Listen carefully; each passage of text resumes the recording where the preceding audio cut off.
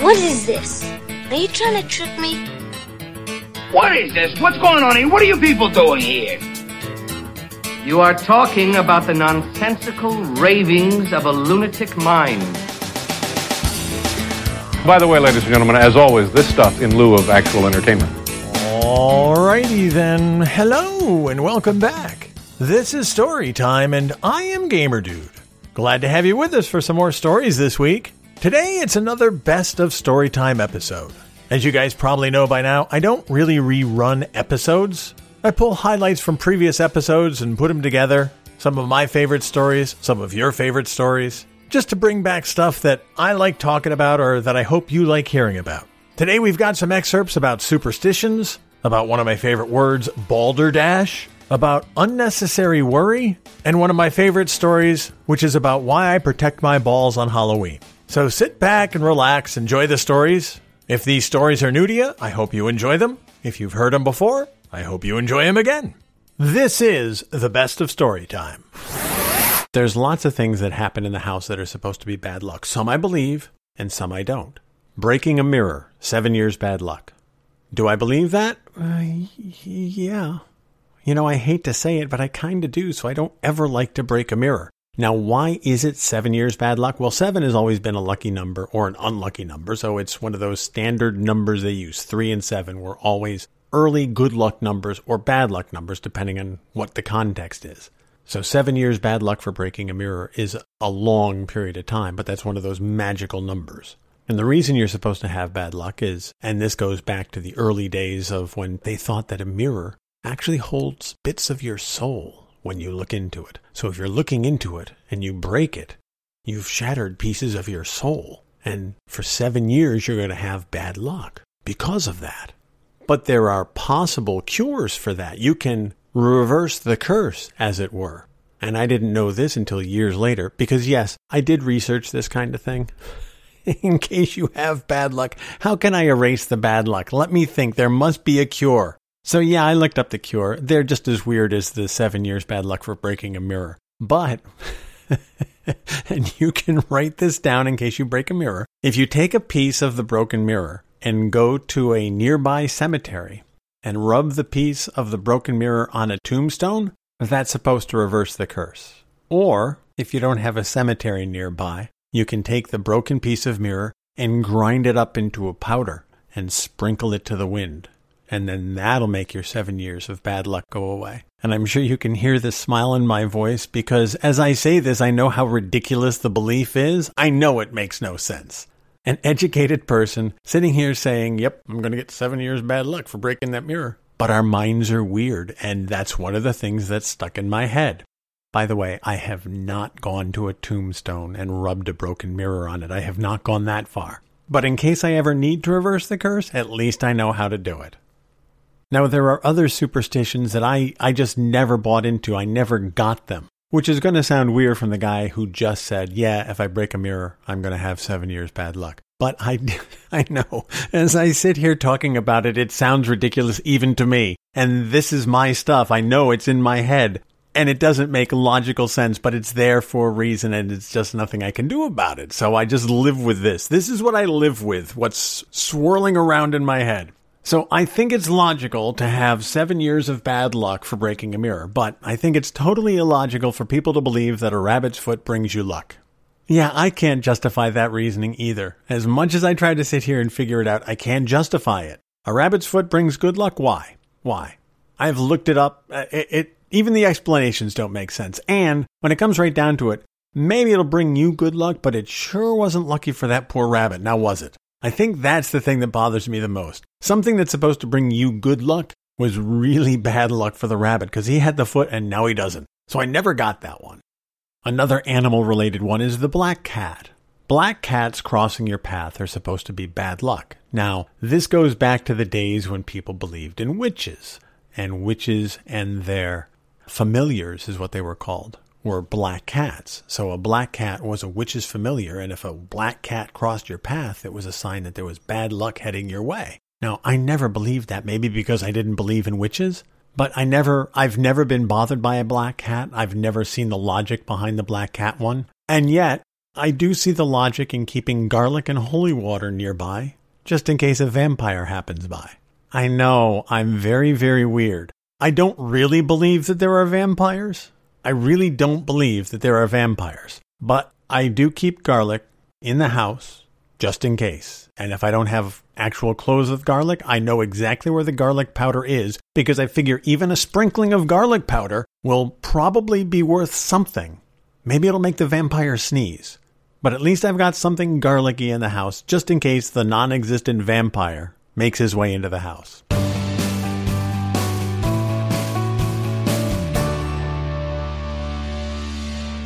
The other one that I love is Balderdash. Now, there's a game out there called Balderdash, and it's a word game that involves making up words and phrases for people to believe or not to believe.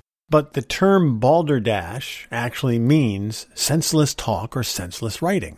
And me, being the word nerd that I am, I actually dug into this. And I dug into this years ago because I was trying to figure out, well, what the hell is Balderdash? Now, I remember some of this stuff, but I've looked up some of this stuff in the spirit of full disclosure. I've looked up some of the stuff to refresh myself on it. And as I read this definition, I go, oh, yeah. Balderdash comes from the 1600s, believe it or not. It's a phrase that was used to describe a combination of liquids. Weird, right? Balderdash and a combination of liquids, but that's where it comes from. Now, some sources say it described beer mixed with wine, which is disgusting. Some say it's beer mixed with buttermilk, which is even more disgusting. But it became to be associated with the mixing of frothy and bubbly liquids. And as a result, somehow it became associated with frothy, bubbly language, senseless talk, useless talk. Now, no one knows why. And to me, that's one of the cool little mysteries of language. You have this word, it developed somewhere 500 years ago, but no one knows exactly why. And yes, that's the word nerd in me. I'm curious, but that's one of the things we'll never know. We'll never know where that came from. And that's where my imagination kicks in, and that's why I love this stuff. Because I try to imagine how Balderdash became associated with language. So I picture these two guys sitting in an old bar somewhere, drinking their frothy mix of beer and buttermilk. Ew. Talking about Balderdash. And one guy says something stupid, and the other guy says, "That's as bad as this horrible drink that I'm drinking." Well, that's Balderdash. It could have happened that way, sure. And it caught on, sure. But that's why I'm always interested in this kind of thing, because my imagination runs wild, and I start coming up with these backstories. Because I like to know why things happen, where they come from. How did this get to be the way it is? Now, I also know that there are things to worry about. I'm not denying there are things to worry about. If you're planning a trip to Europe, you have to worry about getting plane tickets, getting hotel reservations, making sure all the bags are checked, making sure your passport is updated. If you're going out on a date with someone you've never met before, you definitely want to have a nice-looking shirt. You want to have clean pants. You want to have a nice restaurant. Those are all legitimate things to worry about.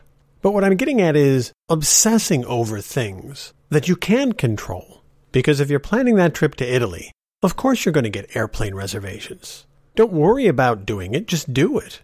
Of course you're going to get hotel reservations. What if the hotel is horrible? Well, what if it is? If it is and you get there, pick a different hotel. Or make the best of it. You can't control what the hotel is like. All you can control is doing the reservation part. You can do your research and you can look into it and compare different hotels. But worrying about what if I could have picked a different hotel. Yeah, you could have, but you didn't. So you make the best of it once you get there. But worrying about maybe it's going to be bad, it's a useless waste of your time and your energy. And that first date? Of course you want to worry about having a good shirt and clean pants and making a good impression. But you don't want to obsess about it because you'll lock up, you'll make yourself crazy. So you put on your good shirt, you put on your clean pants, and you go on that date. And whoever it is, he or she, they take a look at you and go, "Oh, no, thank you." Or they take a look at you and go, "Hubba hubba." But you won't know that until you go on the date, so don't worry about it. And if they go, "Oh, no, thank you," well, then you move on. But obsessing about worrying about that happening for the week before the date is going to make you nuts. And it's going to distract you from the other things you can do in your life. And that's what I'm warning against. That's what I'm telling you. You don't have to lose energy over. That's what I'm telling you. You can change to make your life a little bit better. Okay, worry about getting that nice shirt. Then get it, put it on, and see what happens. It's just that I see so much energy wasted over unnecessary worrying. And what it really comes down to is this, and I guess this probably summarizes my philosophy the best these days. If the worst thing that can happen is not death or dismemberment, it's probably not that bad a deal. So, see what happens.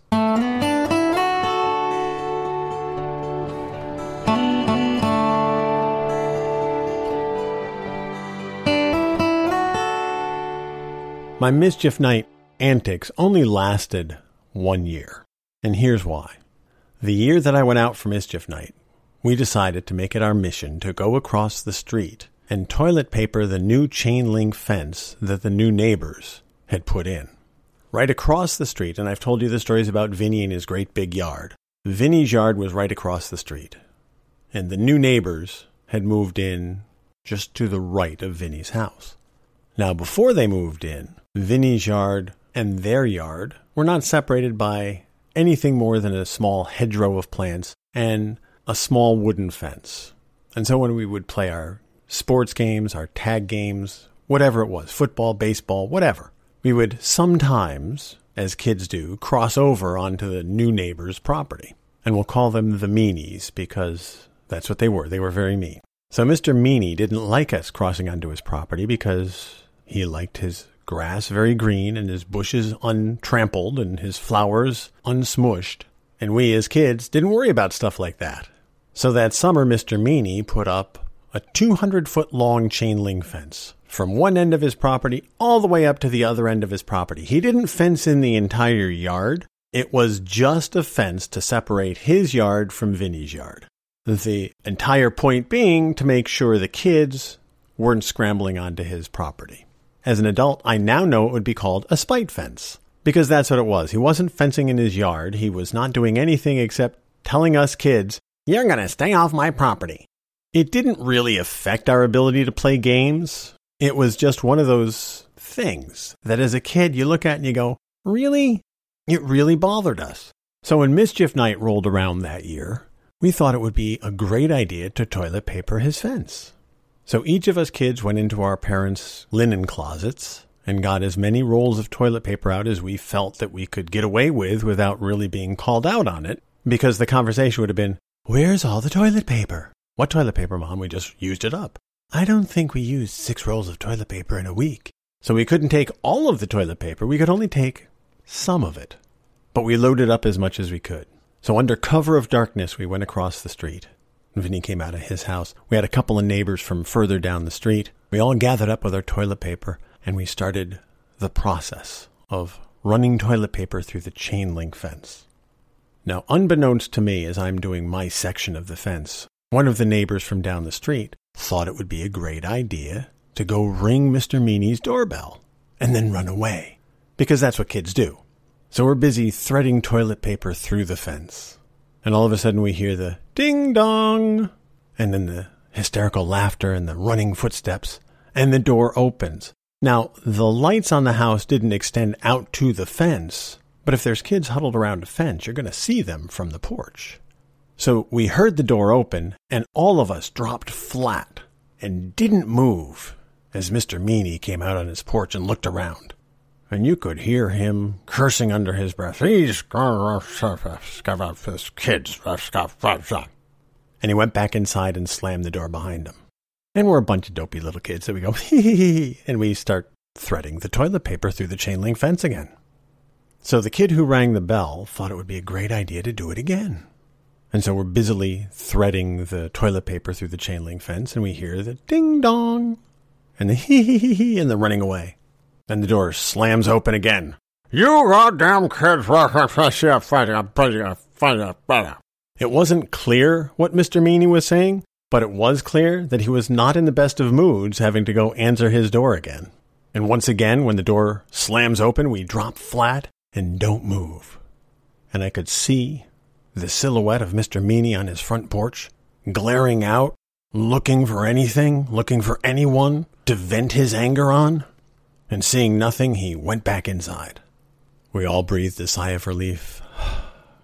Okay, back to threading the toilet paper. We're working fast now because we don't know if he's spying out the kitchen window. We don't know if he's lurking by the front door, so we want to get this job done, so we're working really quick now. I've got the end of the fence closest to the house. My buddy's in the middle. There's some other people up at the north end, and we're all threading frantically trying to get this done.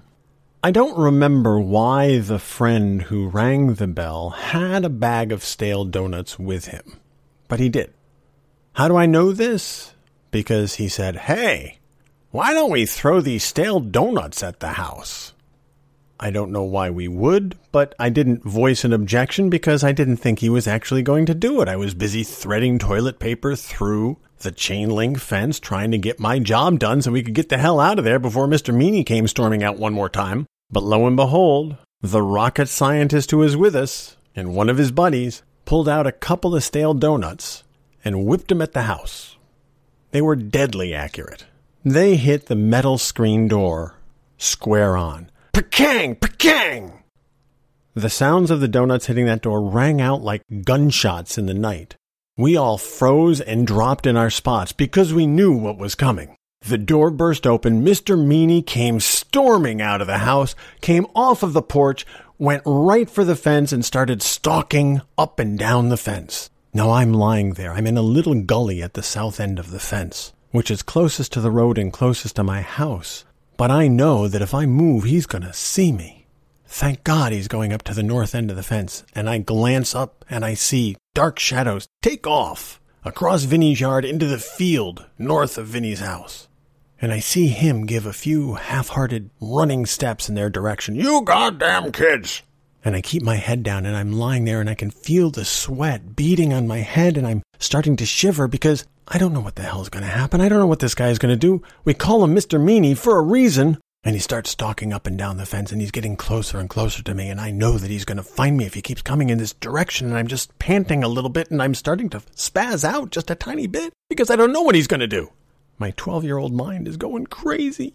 I'm going to die here. And he's getting closer and he's getting closer and he back and forth, up and down the fence, expanding his search radius a little bit more every 5 steps. And he's getting closer and he's getting closer. And as he gets about 5 feet from me and looks away, I take this opportunity to run like hell. "You goddamn kid, if I catch you, I'm going to cut your balls off." That's what's behind me as I sprint for my house. Oh my God, I'm in mortal terror. And I hear his footsteps behind me as I'm running across the street. And I don't know if he's going to be able to catch me or not, and I don't know if he's going to cut my balls off or not. Now, fortunately, I know the woods around my house really, really well. So instead of running for my driveway, I cut right for the woods and one of those little pathways that I cut there when I was mowing the lawn so that I could hide in the woods quickly. That's what I made a beeline for. I headed right for that path, right through the woods. I go crashing up that path, crashing through the woods. I wasn't subtle about it. I was running to save my life and my balls. I didn't look back. I didn't stop moving. I kept running. I ran through the woods, up around the side of the house. I ran to the back of the house. I ran all the way around to my house, and I went to the back side door. I didn't even want to go to the front door because I didn't want him to know that it was me. Now, I don't know if he was still following me, but I believed he was. So I hustle through the woods, and I drop to my knees as I get to the back door, and I stop moving. I listen. I don't hear anything, but I don't know. Maybe he's lurking somewhere. So on my hands and knees, I finish crawling through the woods to the backside door where my parents are in the family room. There's a sliding glass door there, and I gently tap on the door. Just a little tap. And I see my dad in there, and he gets up from his chair, one of the rare times that he did. And he has this look on his face like, what the hell is wrong with my kid? On all fours outside the family room. And my mom stood up and she said, "You look pale. What's wrong? Are you okay?" And I dive into the family room. Shut the door. "I'm fine." "What's wrong? Are you all right? What's wrong?" Did you get in trouble? No. I'm fine. And I collapsed on the family room floor.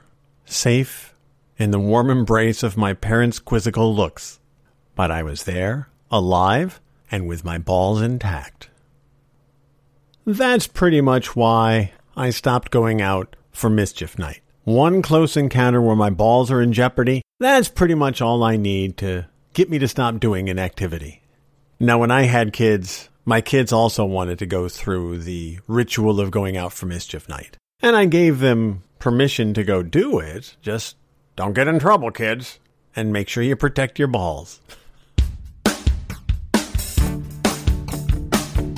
That's going to do it for this episode of Storytime. Thanks so much for listening. I really do appreciate you listening to all of the episodes, including this best of episode. Hope you liked it. If you have any suggestions or stories you'd like to hear on future best of episodes, message me on Twitter, whisper me on Twitch. Just let me know. We'll find those stories. We'll put them up in future episodes. Thanks again, guys. Until next time, you take care of yourselves. And I'll see you when I see you.